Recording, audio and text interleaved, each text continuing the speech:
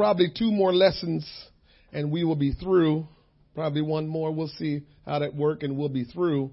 But I hope that we were instructed enough that we know what biblical forgiveness is and we know how to implement forgiveness in our life and how we handle forgiveness. We've asked questions, we've gone over questions, and so we have some idea about some difficult things, how to approach them, and we will continue in biblical forgiveness tonight. And if we have questions at the end, we'll take some questions at the end. But I believe this lesson is so vitally important. The more I get into it, the more I kind of study about it, teach about it, live it myself.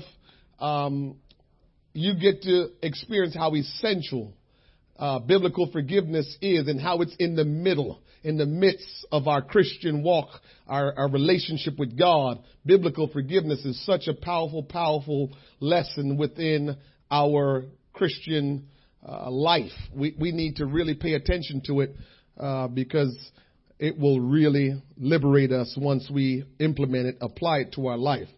Our 2 key verses we're going to deal with tonight is Romans chapter 13 and 8, and then we'll deal with what we've been dealing with for a while, and that's Matthew chapter 18, but we will probably go into verse 15 through 20 and really hone in on those verses tonight. So our main couple of verses that we will deal with is Romans chapter 13 verse 8, and then we will get into Matthew chapter 18, and we'll study 15 through 20.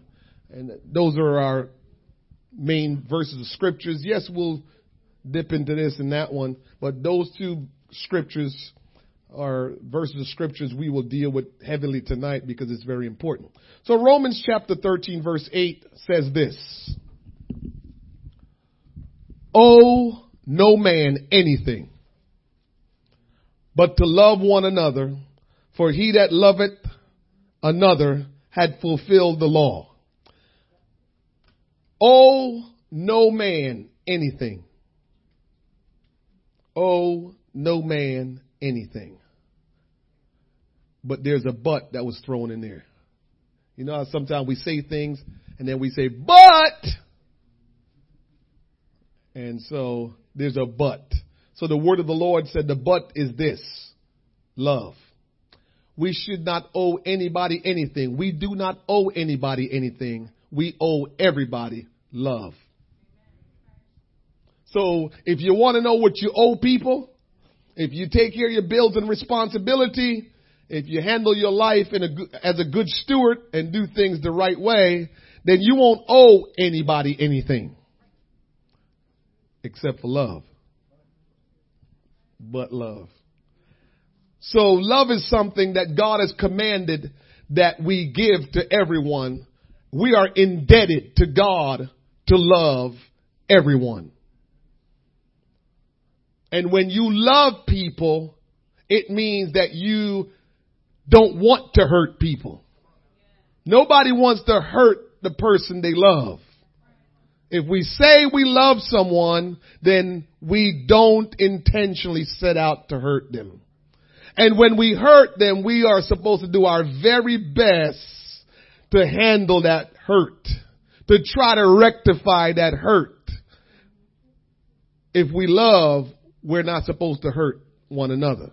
We're supposed to do everything we can to care for one another. Somebody say amen. And so with that in mind, here we go into biblical forgiveness, lesson 4A. We have talked about the alternatives to forgiveness. Remember, we're always trying to find alternatives instead of doing what God said we need to do. So we read sometimes in the scriptures, and we even tell ourselves sometimes that's not what it really means. We read in the scriptures and sometimes we say that can't be what God is really saying. And so we try to find an alternative because we don't think we should be doing that, or that's too hard to do. Guess what? That's not really what the Bible is saying. As a matter of fact, that's where so many people have interpreted the Bible in their own private way, because they are reading something that goes against how they see things, how they feel about things. And so they see it in the scripture clear as day. But now it's time for them to say, I don't agree that's what God is trying to say. And they come up with their own explanation so they won't have to do what the Word of God says. So alternatives is never accepted by God. God do not accept our alternatives. God accept what He says. Only what He says He's accepting. He's not accepting our alternative. One of the discussions that always seem to come up ever so often, some of you people that's been in Pentecost a long time, well, let me say, some of you people that's been in the apostolic faith for a long time, tell me you haven't heard this discussion time and time. Here's the discussion. So you telling me everybody has to be born again, baptized in Jesus' name, filled with the Holy Ghost, speaking in tongues in order to go to heaven? You telling me aren't there some people that was baptized in the Father, Son, Holy Ghost that's going to go to heaven? You telling me that they not going to go? We have, if you've been in apostolic faith a long time, you know you've heard that discussion many times. People want you to say to them that God will make an exception for some people. We always have that.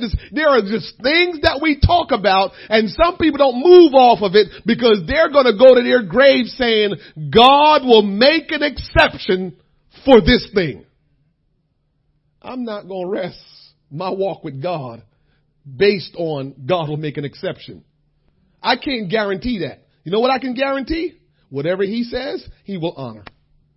Because He's that kind of God. Right? He's a just God. He's a faithful God. He's a loving God. So I know there's no way I will do what He says and Him not honor that. Now I'm taking a chance by saying, oh, I know God understands. I'm taking a chance. I know that God is not going to let me go to hell because of this. I'm taking a chance. I'm good. I'm not taking that chance.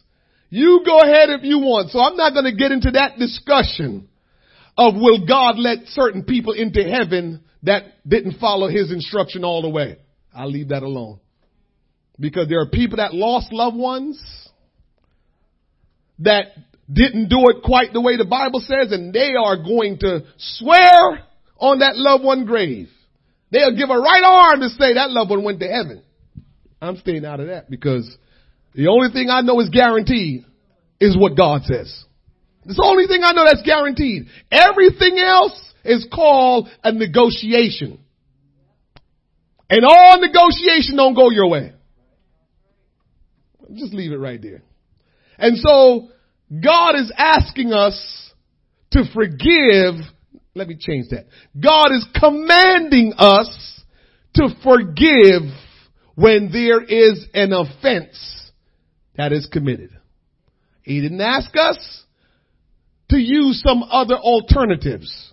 He says forgiveness is the way you fix the offense. The offense that took place caused an imbalance to take place in those two people's relationship. And the only way God can bring back the balance is through forgiveness. And so we have to understand those things. So what did we say? Some of the alternatives we practice instead of just forgiving someone are this: restitution. Somebody offends you or you offended someone and you just start doing nice things.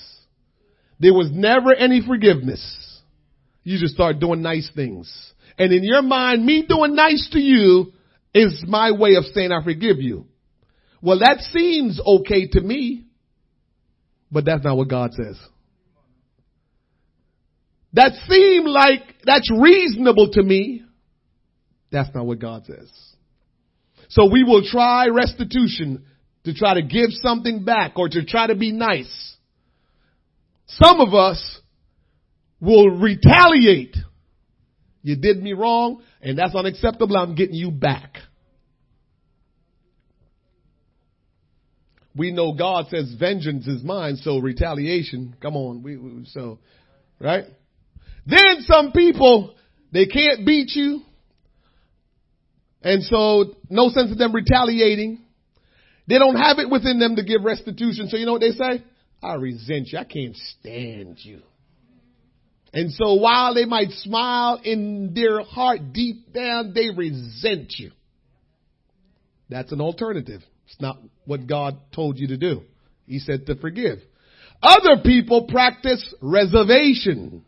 I stay in my box and I keep you in your box. We don't have to intertwine. We don't have to deal with one another. I'll speak to you if somehow we come across. I'll just say hi, but really that relationship is not the same again. You stay in your area. I stay in my area. That's our relationship now. The problem with that, the Bible teaches about unity and fellowship, and what you're doing is isolating somebody. So you still need to practice biblical forgiveness. Then we have what we talked about was roll off. Water rolling off a duck's back because the duck is oily and slick. So the water just kind of roll off. Well, some of us, instead of forgiving, we just say, I'll just let it roll off my back like it never happened. The problem is it happened.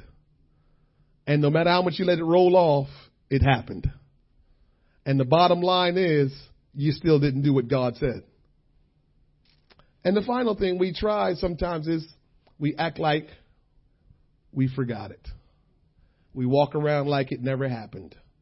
But remember what we said last week. You're not in control totally of your memory. Remember we said that? Mm-hmm. You try to forget it a little bit, and you might forget it for a little while. Then all of a sudden something happened to remind you of that thing that you try to forget so much. Can't forget it. So the only way to fix that situation, to bring things back in balance, is what God said. Forgive. Can't get around it. Forgiveness is what God commanded, and forgiveness is what He expects. Understand this. Say you received the revelation of who God is, that Jesus Christ is Almighty God and man. And when you got that revelation, you realize, oh my goodness, my life is not right with God. And I realized that He became a man and gave His life so I can be saved. So in order for me to be saved, I'm going to have to get my life right. And so what did I do? I repented of my sins. I got baptized in the name of Jesus Christ. I received the gift of the Holy Ghost, evidence of speaking in tongues. I'm in a church that I call my church, and I'm faithful, and I'm living for God. If that's the case in your life, understand this. Whether it's good or bad that happens to you, it was allowed by God. Whether good or bad, after you decide and give your whole life to God, it's all good. And it was for your own purpose and for your own benefit. We can't forget that. So when something really devastating happened to you personally, and you're living for God, and you're faithful to God, you have to quote Romans 8:28. For we know all things work together for good to them that love God, to them who are called according to His purpose. We have to understand that God knew that thing was going to happen, and He didn't stop it. There are things that could have happened to you that God stopped? You probably don't even know. And some of it you may know. Why did he stop that thing? But the thing that hurt you so bad, he didn't stop that. You gotta ask yourself that question. That thing that could have killed me way back then, he stopped that and I didn't die. But this thing that I'm so hurt and I'm so devastated by, he never stopped that. I thought God loved me. All things work together for good. And so God allowed this thing that hurt you so bad purposely to happen. Because the word of God says that we've been quoting in this study for so long, for it must need be that offense will come.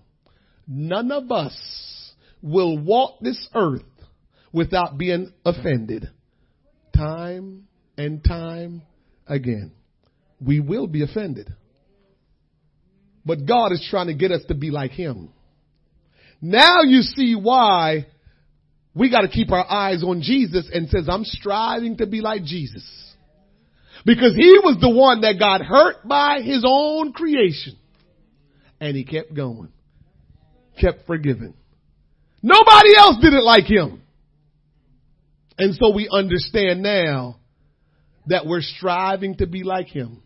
Because he was the one that got hurt, that got offended by his very own time and time and time. And he forgave time and time. So that's what we're striving to be like. So that thing that happened that crushed you and hurt you so bad, listen, God sympathized with you. God knows that you're hurting about it. But he still had to allow it. You might not understand why, but he understands why. The Bible calls him omniscient. Means he knows everything. You only know a very small amount of things. He knows everything. So because he knows everything, he determined that that thing that's going to hurt you so bad and offend you real bad, I'm going to have to allow that to happen.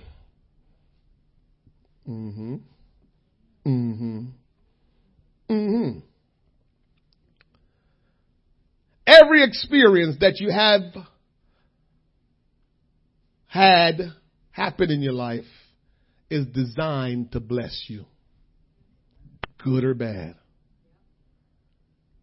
Remember we talked about Job a little bit. And remember what I told you about Job? That Job had a little bit of self-righteousness in him. He did. And if you go and you start reading Job chapter 36, chapter 37, chapter 38, you will see God kind of got a little rough with Job. Right? One of the things God said to him was, where was you when I stretched forth? Why did God have to say that to Job? Because Job had a little self-righteousness in him. And so when he lost his kids and he lost all his material things, it was for his good. That's hard for us to grasp. But it's really the way it is. And God knows all things. And so while it might seem to us as unreasonable, cold, just not nice, this can't be Christianity, this can't be the God that we serve, while we can look at it from our fleshly standpoint and our hurtfulness. Because remember, when your hurt is talking, we just have to let you talk. Me, you, whoever it is. When we hurt, do me a favor. When somebody hurt talking, please don't respond to them. Let them talk. Let them scream. Let them cry.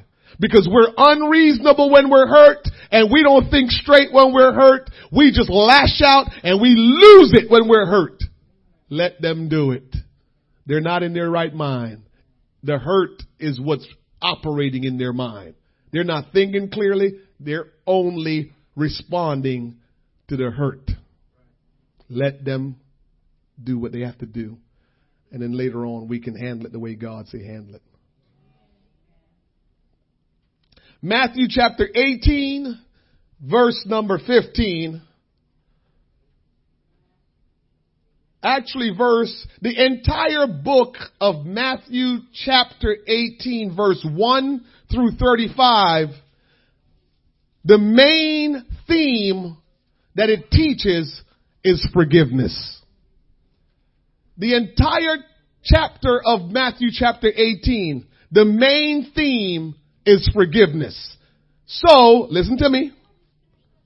Everything that you read in Matthew chapter 18 pertains and is connected in and with forgiveness. So don't take things out of context. So as we study our Bibles, always remember you have to keep things in context. You can't pull something out of scripture and just make it work for how you want to and didn't keep it in the context to what it was written to. So everything you read in Matthew chapter 18 has to do with forgiveness.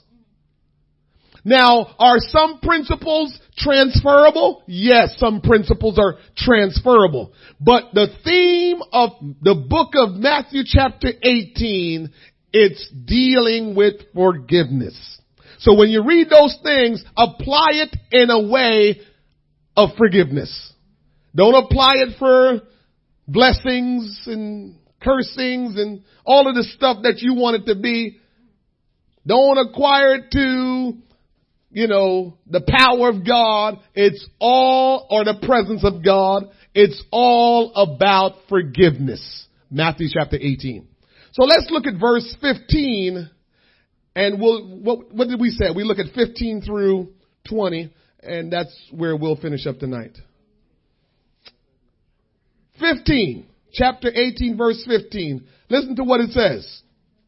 Moreover, if thy brother shall trespass against thee, go and tell him his fault between thee and him. Woo, look at you. He's all in it. Brother Sharp, all in it. Alone. Now we read it and the thing that we get, go to thy brother and tell him his fault. We get that real good. But it said alone. It said alone. Very key. Make that a side note. Put that in the back of your mind because we're going to revisit that alone thing again. But the other thing I want you to pay attention to, it says, if your brother trespass against you. Did it say if a sinner trespass against you? So stop getting so sensitive and so protective when a Christian brother or sister do something to you. Don't say, I thought they were a Christian and they're not behaving like the Bible said a Christian brother will trespass, offend you, Bob. It didn't say the sinner. That's given. That's a given that a sinner will offend you, will trespass against you. But God said, your brother, get that through your mind. So don't get real, surprised when a Christian person do something to offend you. That's Bible. It says your brother. Go to that brother. So your brother trespassed against you. Your brother offended you. Your brother upset you. Your brother wounded you. And brother, sister, ladies, you're not out of it. I kept saying, brother, you probably think I'm a lady, so it wasn't talking about me. No, it's talking about every one of us that are Christians. Okay?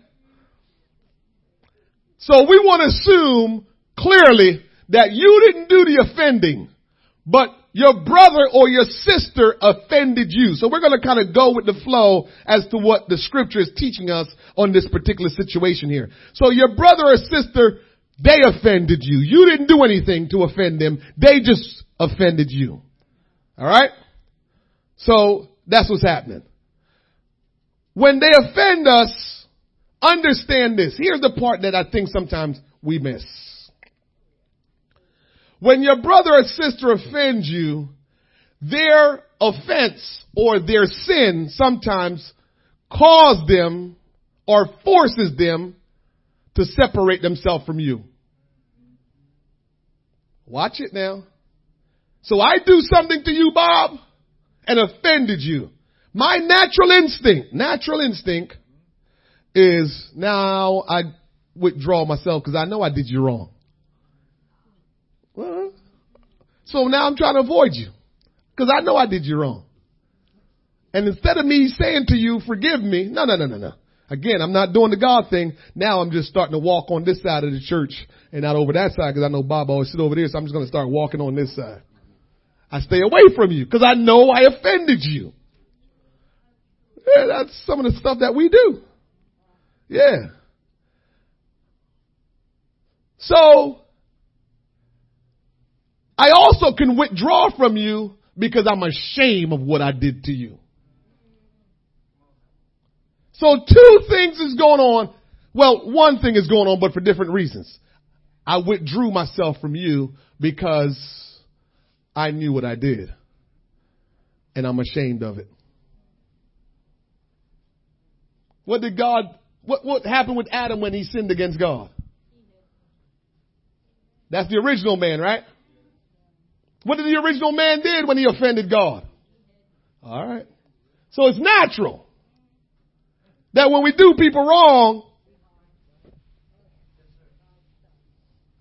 and even, if they look real quick, you look the other way.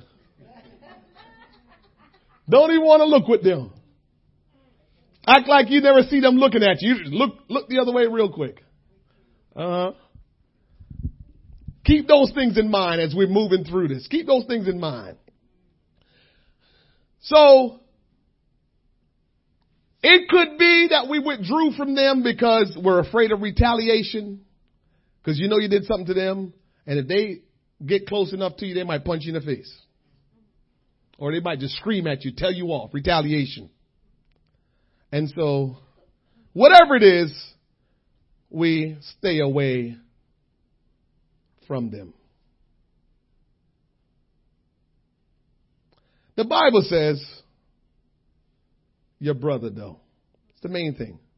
Notice it says, your brother. It didn't say a sinner. And I want to make light of that because some of us handle our Christian brother and sister ignorantly. And I think mainly old time people that's been around in this thing for a long time. So sorry, old time, if you've been around in this thing a long time. The new school people don't do this as much. But some of the old timers, you do something to them and they call you not a brother anymore. He can't be no brother, act like that. They start treating you like you a sinner. You're not a child of God. They don't treat you like a brother that did something wrong. They treat you like you stone cold sinner from the world. And not even a stone cold sinner from the world we should treat like that anyhow. But anyway, the scripture says your brother. Even though they did you wrong, the sinner said your brother. The scripture says, okay, so your brother sinned against you and withdrew himself. Your sister sinned against you and she withdrew herself. Understand, they're not in a good place now.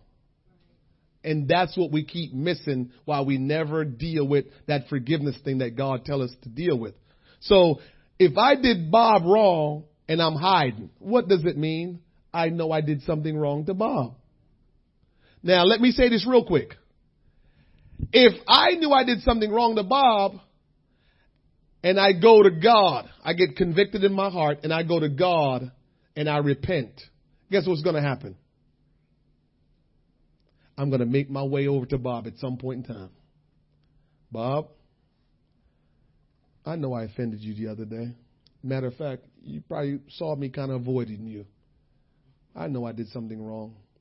Bob, you are my brother, and I want us to have a right relationship. And I felt a little void in my life all that time while I'm hiding from you. And I want you to know I love you, and I want us to be back in right relationship. That's how it works.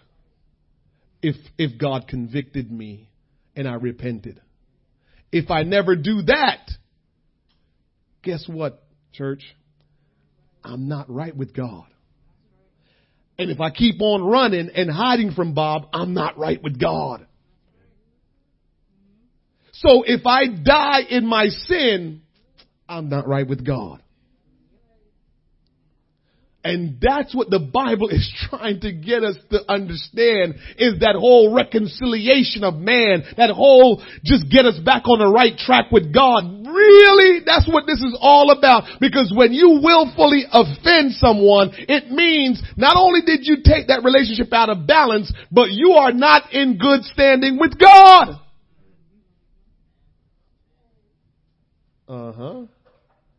That's what it means. And so the relationship is out of balance.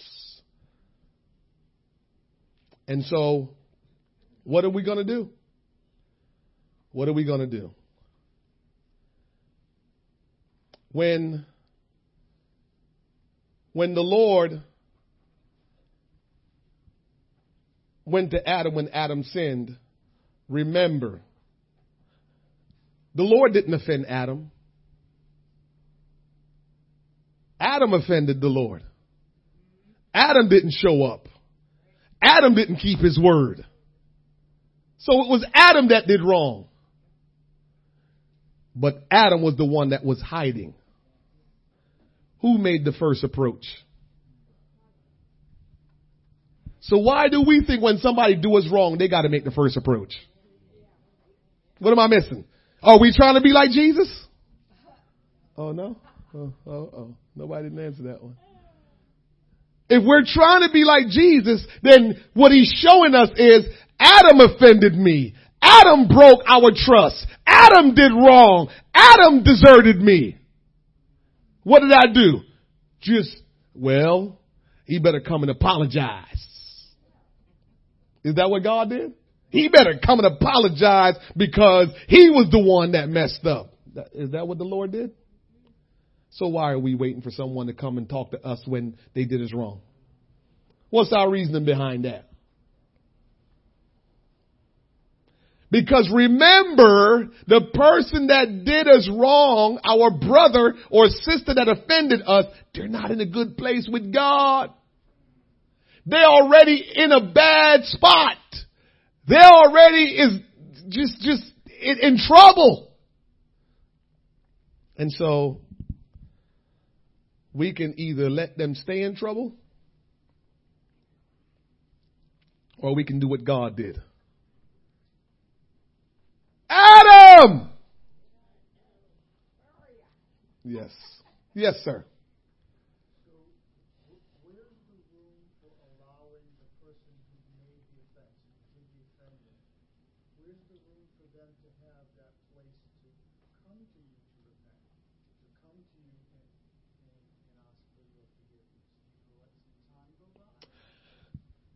So, what Brother Tom is saying is, they offended you. And now they're hiding from you. And if we're going to do what God did, then we're going to go to them. Well, it's going to naturally have some time in there because we're not that good. What do you mean by that, preacher? Bob is not that good that when he got hurt, he could come to me right away. He's not that good. He can't do it right away. We're not that good. We're not that good. So it will be a natural thing. So he's hurt and he got to gather himself, probably pray a few days before he really can get over the hurt. Remember, Crystal talked about that. How do that work? Amanda talked about that. You're probably going to have to take a few days. It's probably natural. Everybody might have different time frame as to when they go and start dealing with it, because your hurt is your hurt no matter what. And so the hurt takes place, and depending on how long it takes you to pray and get yourself right, get your mind right, and how you can deal with it right. Because part of what we will talk about before we finish up here is that you cannot go in a phony, fake way because you're trying to be spiritual. You can't do it. It won't work. So Bob get hurt naturally. He's going to take some time, probably even go to God, probably shed a tear or not, but he's going to go to God like, God, how could he do something like that to me? We still have that part of us, we still have that reasoning part of us. Just can't understand why would somebody just do that to us. Yes, sir. And pertaining to that, like when you avoid somebody, that actually takes you out of your space too. Because when I worked at ShopRite right here in Hamilton, when I bought my car, a guy said something about me. This friend told me that, I must be selling drugs because I bought it the same thing. And so it got back to me, right? And then over weeks, his car broke down. He lived in Trenton. Guess who the only one who took him home? Me. And I took him home, and how can you be sitting in the car with somebody and nobody talk to each other? And after about the third or fourth time, he said, what, Biz, I was avoiding you, man, and you know what happened? And he said, I was so out of my character, I went out my way to avoid you. Good point. He started running away from me, and he got out of his self. Good point. That's a really good point. So when you get hurt, that caused you to avoid them too. Your natural instinct. And remember, all of what we're talking about, biblical forgiveness, is a God thing. It's not a man thing. So our natural way of being is not going to make us do that godly thing right. We're not that good. No, trust me. And so I'm avoiding him, and probably for a quick minute there, he's avoiding me too. Because he got to pray, he got to gather himself and all that good stuff before he get to that point of saying, I got to go get my brother and try to get him restored because he's a mess. Because he did me wrong and he didn't even realize it. So I know he's not thinking straight. Him and God not on the right, So I got to figure out how to reach my brother. But I can't reach my brother until I'm okay. So there's going to be a natural time lapse, I believe, that will take place before we go. Yes, Sister Riego.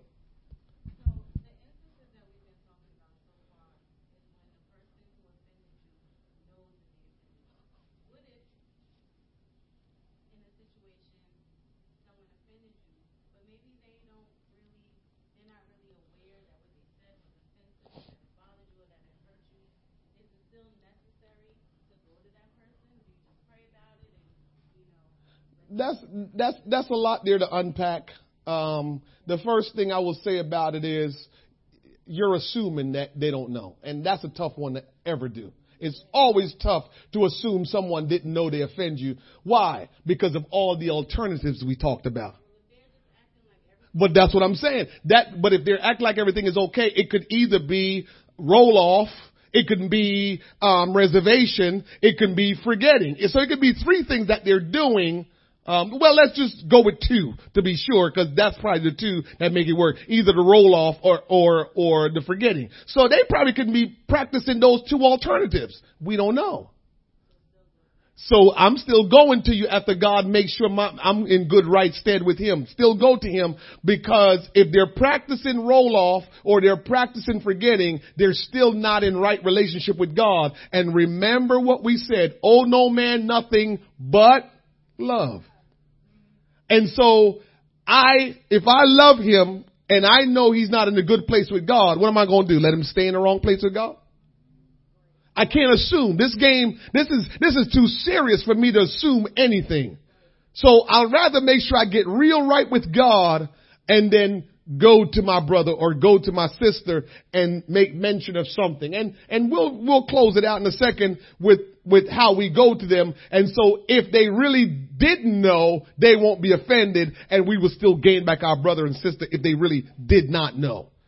But we always have to treat it like they know, but they're practicing one of those alternatives as opposed to doing what God said, which is to practice biblical forgiveness.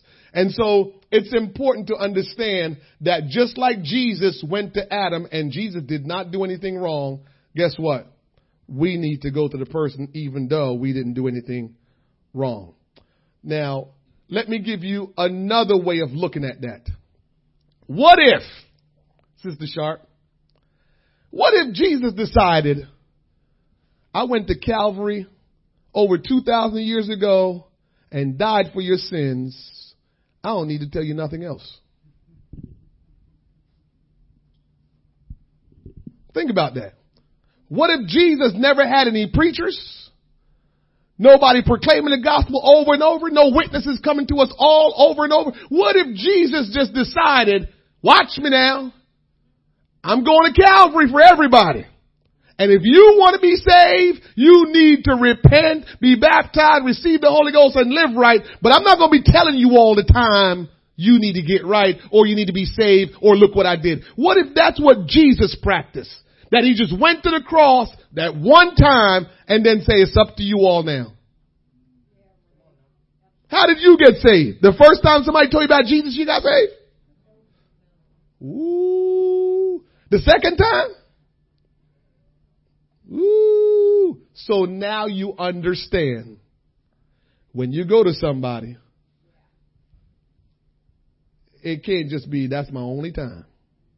Because the question is, what if Jesus did that to you? This is my only time. I died once, and maybe I'll let a preacher tell you one time or somebody tell you one time what you need to do because I died for you. What if that's all you got? Calvary and one witness. Calvary and one witness.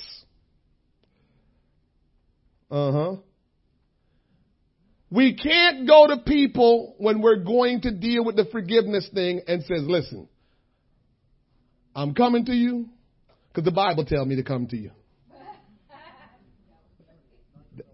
That doesn't work. That doesn't work. If you're trying to gain your brother or your sister, you try to get them restored, you can't go to them. Well, Pastor was teaching on forgiveness the other day, so I'm going to forgive you. That doesn't work either. It doesn't work either. That's not it. Why did God in the garden went after Adam?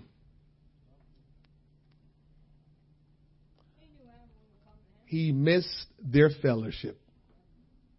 He missed their time of being together. That's why he went after Adam. They always met at a certain place in the garden, at a certain time of the day of the garden. And the one day when Adam messed up and he was waiting for Adam to come, Adam never showed. So why did he go after Adam? He wanted to fellowship with Adam. He wanted him and Adam to be right with one another. He wanted him and Adam to get along and do what they've always done. That's why he went after Adam. So when you go to your brother or you go to your sister, you're not going because you need to let them know I'm just trying to obey the scriptures. If that's the way you're going, it won't work. For the Son of Man came to seek and to save. Why would God be seeking when we were the one that messed up? Why did Jesus walk this earth trying to touch lives and save us when we messed up? Did he come and say, I can't stand y'all. I just got to do this because I'm God. I'm God, so I just got to always do what I'm supposed to do because I'm God. But if I tell you, y'all disgust me. Is that how he came? Or did he come sacrificing his life? Or did he come being this merciful and loving and kind God when all of what we were doing to him? He's expecting us to approach the person we offend or the person that offended us. He's expecting for us to approach them the way he approached Adam. He's expecting for us to approach them the way he came to this world to approach us. That's what he's trying to teach us, so we can learn, so we can know what to do. That's the way it's done, not the way we are trying to do it, to say, I did what I was supposed to do. I did what I was supposed to do. It's on him now. It's on her now, because I did what I was supposed to do. That's how we do it. And God is saying, no. Verse 16, but if he will not hear thee, then take thee one or two more, that in the mouth of 2 or 3 witnesses every word may be established. That's a principle that can be used elsewhere. However, that principle started with forgiveness. In the mouth of 2 or 3 witnesses shall every word be established. So what it's saying is, don't want to get ahead of myself, but when you went the first time and you're going back, when you're going back now with 2 or 3 witnesses, you're not going back with them to again show the person up. You're going back saying how badly you want to be in right relationship with your brother. And all you're saying to the 2 or 3 witnesses, tell them, tell Bob how much I talk about him all the time, even when we're just hanging and I'm just telling jokes and stories. I even talk about Bob. Tell him how much I miss him. Come on, Tom, tell him how much I miss him. I'm not there to let Tom say, Bob, you were just, all the stuff that he said about you. We're not there to spread rumors. We're not there to make the person feel worse. We're there to let the person know how badly we want to be back in right relationship with them.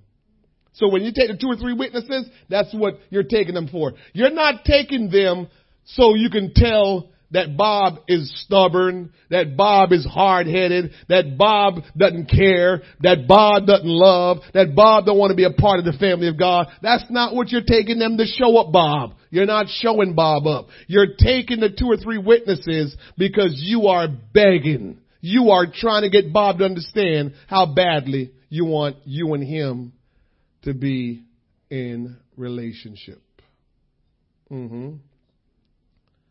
No alternative is acceptable but the alternative to do it the way the Bible says. Your goal is to gain your brother. That should be your motivation. Your action must agree with your motive. So understand this. If our motive is not right, our action will not be right. Your motive usually dictates how it comes out. Your motive usually dictates how it sounds. So if your motive is not right, the way how you handle it will not be right. Sister Riego. Doesn't have to be the last one, Sister Riego.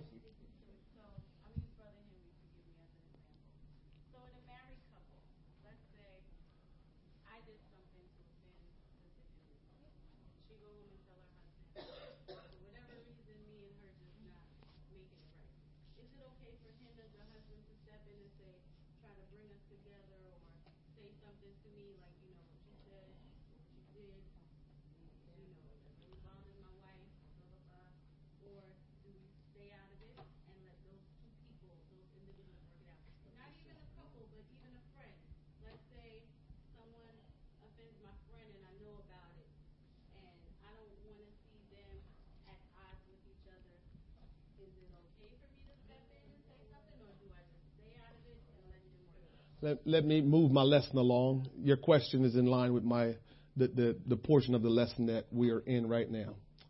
So, back to Brother Sharp, when we read the first scripture, alone. Remember that word?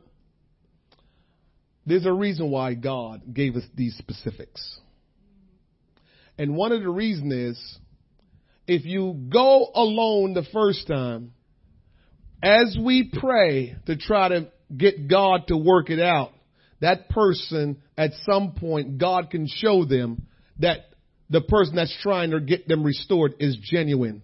Because they never did it any way other than the right way, which was they went alone. See, people can misunderstand you sometimes. If you do it any other way, they can think you're trying to show them up. But if you ever do it the way God says, which the first time, no husband, no wife, no cousin, no auntie, no pastor, no nothing, you go alone.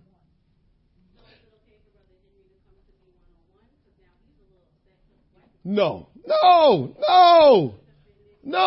that's not biblical. See what I'm saying? That's not biblical. No. Again, if you offend Sister Henry, you go to her alone. Not Brother Henry. Not no sisters. Not no kids. Don't go get the pastor. This is why when I started pastoring, I told people, don't come to me if you didn't go to them first. Don't try to act spiritual. Well, you know, Pastor, Sister so-and-so, you know, I will not lie to you. That's how I do. You come to me and did you talk to Sister so-and-so yet? Well, you know, she just seems so complicated. Sis, the Bible says go alone. Not with Pastor. So get on your knees, seek the Lord, get the motive, and get the spirit right, and go alone. Any other way we do it, if that's really true, are we going to be fussing talking about, do we really have to be baptized in Jesus' name? You see what I'm saying? We want to be exact about one thing, but we don't want to be exact about the other thing. We're making a determination what can be loose, but what can be tight.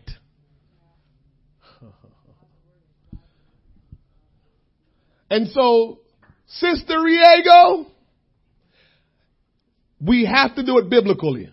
If we get offended, if we're offended or we offend someone, the Word of God says, what the man of God read tonight with me and jumped out at the end there and finished up before me, the Word says, alone. Any other way, you're asking for trouble. As a matter of fact, part of my lesson talk about if we don't do it the way God says, we make a bigger mess than the offense itself was originally.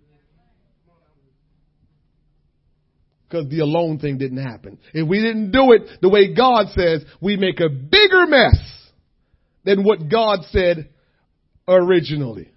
And so we have to go to them alone and follow that process again and again. Galatians chapter 6. Favorite portion of scripture, one of my favorite portion of scriptures. Because I remember one time, I might have told the story before, but I'll tell it again for some of you that never heard it. I remember one time this young man called me up and says, I left the church. And I said, oh, really? This was my old church. He says, yeah, I left the church. He said, the pastor ain't right. He a sinner. That's what he told me. I said, really? I said, even though he's the pastor, you know he is your brother still. He says, yeah, I know that. I said, you know the scripture, right? He says, yeah, I know that. I said, all right, turn to Galatians chapter 6. Because we can't deal with people on our emotion if we're Christians. We have to do it according to what God says. I said, yo, dude, turn to Galatians chapter 6, verse 1 and 2. And I says, you want to read it or you want me to read it? And he says, you can go ahead and read it. I said, brethren, if a man be overtaken in a fault, ye which are spiritual, restore such a one in the spirit of meekness, considering thyself, lest thou also be tempted. Bear ye one another's burden, and so fulfill the law of Christ. I told him to read that. You know what he said to me? Now, I give him credit, because here was his answer. I guess I'm not spiritual then. I said, exactly. So you need to get yourself together. And when you get yourself together, then you need to go help that man of God that you call the sinner. You can't come and talk to me about nonsense. No, I never dealt with nonsense in church. I always gave them word, gave them book. Don't come to me with nonsense. I'm leaving because the pastor is a sinner. Okay. If he is, let's deal with that. Don't go around telling everybody the pastor is a sinner. No. Get yourself right. And if you know that he's wrong, then restore him. What do you want him? Stay in his sin and go to hell? I thought the Bible says, owe no man nothing but love. These people better leave me alone.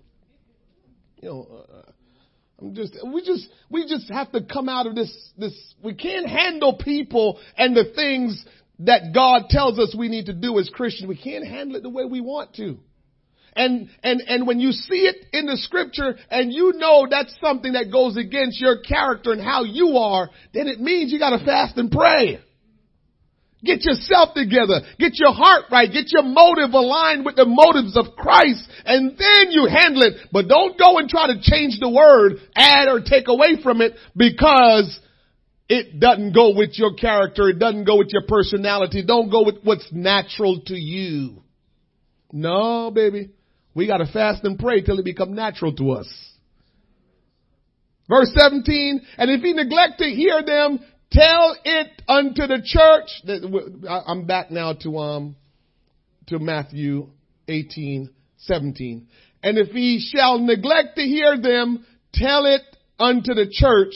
But if he neglect to hear the church, let him be unto thee as a heathen man and a publican. Does a heathen man need saving? Question. Does a publican need saving? So when the Bible says treat him like a publican and a heathen man, it means treat him like someone that's unsaved. And if we're good children of God, what we're supposed to do for the unsaved? Reach them. So people were used to quote that verse thinking it give them the right to say, I'm done with you. Or you can't come back to our church. No. The Son of Man, Bob, came to seek and to save that which is lost. A publican is lost. A heathen is lost. And so that's who Jesus came for. Jesus said, I came for them that are sick, not them that are well. And so sinners, publicans, heathens, they are sick and they need to be well. They need to be saved. So those are the people that the Lord came to focus on. So when a brother gets so messed up that he becomes as a heathen, as a publican, as a sinner, then we got to do what Jesus did. Seeking to save that which is lost. How do you get away from that now? So we've been doing this thing to try to come up with some way of not doing what we're responsible to do, which is to show love or to do what the Word of God. We're just looking for a way to say, I'm done with them. You don't have a right to be done with anybody because you owe everybody love. Man. Woo! This is heavy. But it's all right. It's heavy, but it's all right. We owe everybody love. And so it's very important that we understand that we must love everybody. Anybody have any questions? Verse 18 says, verily I say unto you, whatsoever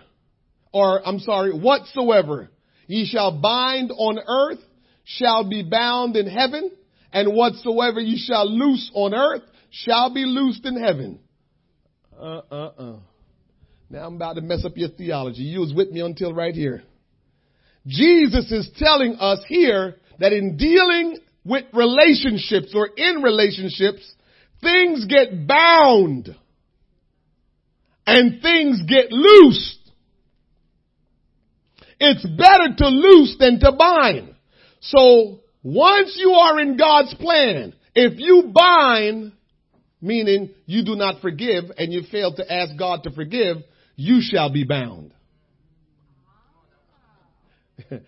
But we went around practicing, I bind that demon. And God is binding that demon in heaven.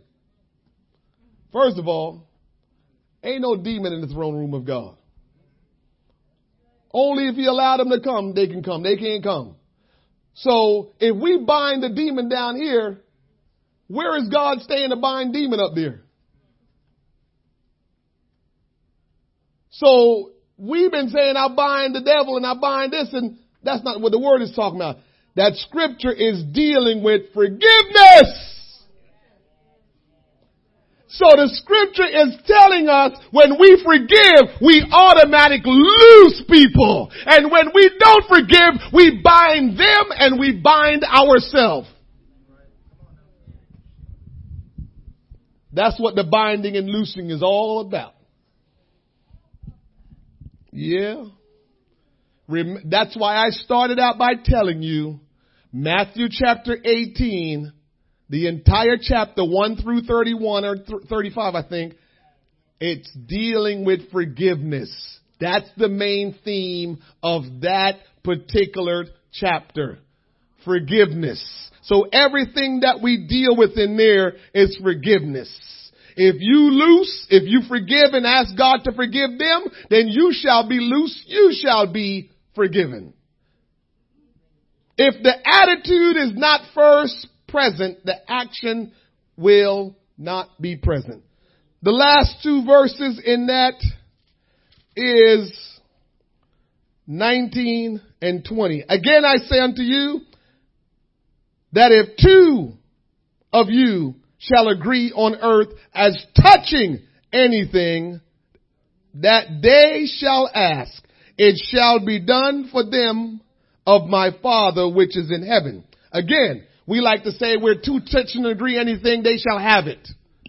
It started with forgiveness. I believe the principle can transfer as well, but understand where it originated from.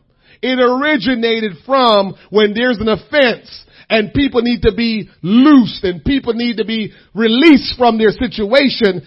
That's where this whole principle started about binding and loosing. And that's where the principle started about touching and agreeing, you shall have it. So the bottom line is God is constantly trying to get us to be in right relationship with Him and one another. And so that's why He says, if you touch and agree that you and your brother be back together again, be reconciled, bring back into balance, guess what? You'll have it. And verse 20 says, for where two or three are gathered together in my name, there am I in the midst of them. So again, that one is not when we come to church. It's three people in Bible study tonight, so the Lord is here. Remember, I tell you that all the time. Because if you are here and you have God in you, guess what? God is here. And then if you want to get technical, God inhabits everywhere. There is not a place that exists where God isn't. So we don't have to say it's two or three of us here, so God is here. Nah, He's here. So that two or three gather in my name is that whole thing. I offended Bob.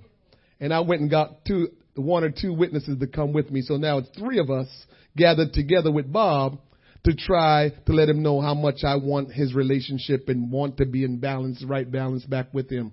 God says, when you all do stuff like that, I work in that situation. When y'all want to get relationship right together, I work in that situation. That's what God is about. Remember, I always tell you, some people said the Bible can be summed up in one word, submission. And it's true. But I always use the word relationship. That's my word for the Bible. I say it all the time. The number one most important thing in this world, the number one most important thing is relationship. There is nothing at a higher priority existed among mankind than relationship, right relationship. There is nothing higher than that with man. Nothing. Because it's essentially why we're here. So what can be greater than that? So I have to make sure how I live my life. You have to make sure how you live your life. Relationship is at the highest priority and everything else come after. Any questions? I'm done right there. Yes, Bob.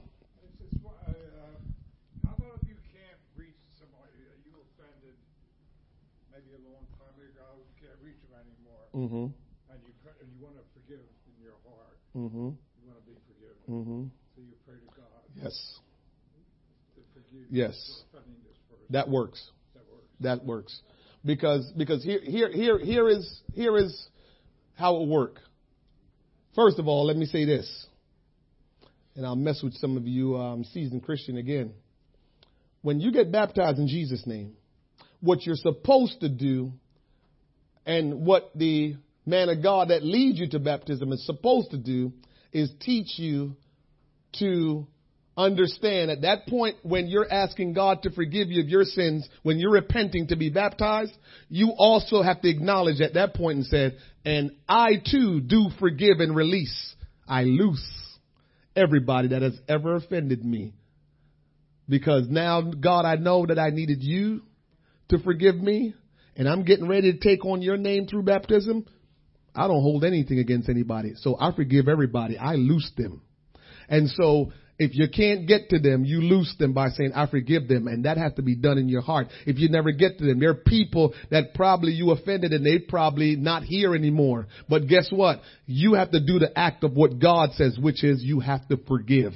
And so if they're not here physically for you to see them and deal with it, it better be right in your heart. And you know who knows that? You and God. So you can't even play games with that. If you want to play games with that, you still put your soul in jeopardy. Makes no sense to play that game, man. You know, one thing I learned once I decided that I need to live for God is I can't, as we used to say back in my day, I can't be fronting. I have to just be like, this is what it is. I got to be honest about it because that's the only way I can deal with God and be free. If I do it any other way, I'm only causing myself problems. Any other questions? Biblical forgiveness. We have 2 more lessons, maybe 1.5 to 2 more. And we should be totally good with biblical forgiveness. And you should know how to do it. Yes, Stacy.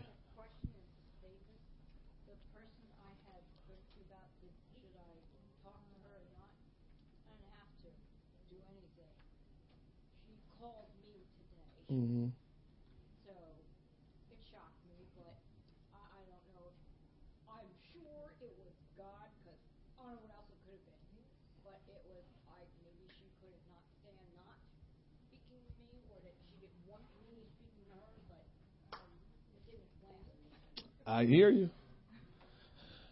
Anyone else? Last thing. Uh-huh. It doesn't pertain to that. Uh-huh. Since that me and Stacey been going back and forth with each other for Uh-huh. off and on quite a few years. Mm-hmm. Now she says that God controls Recording everything, on? good and bad. Uh-huh. God allowed bad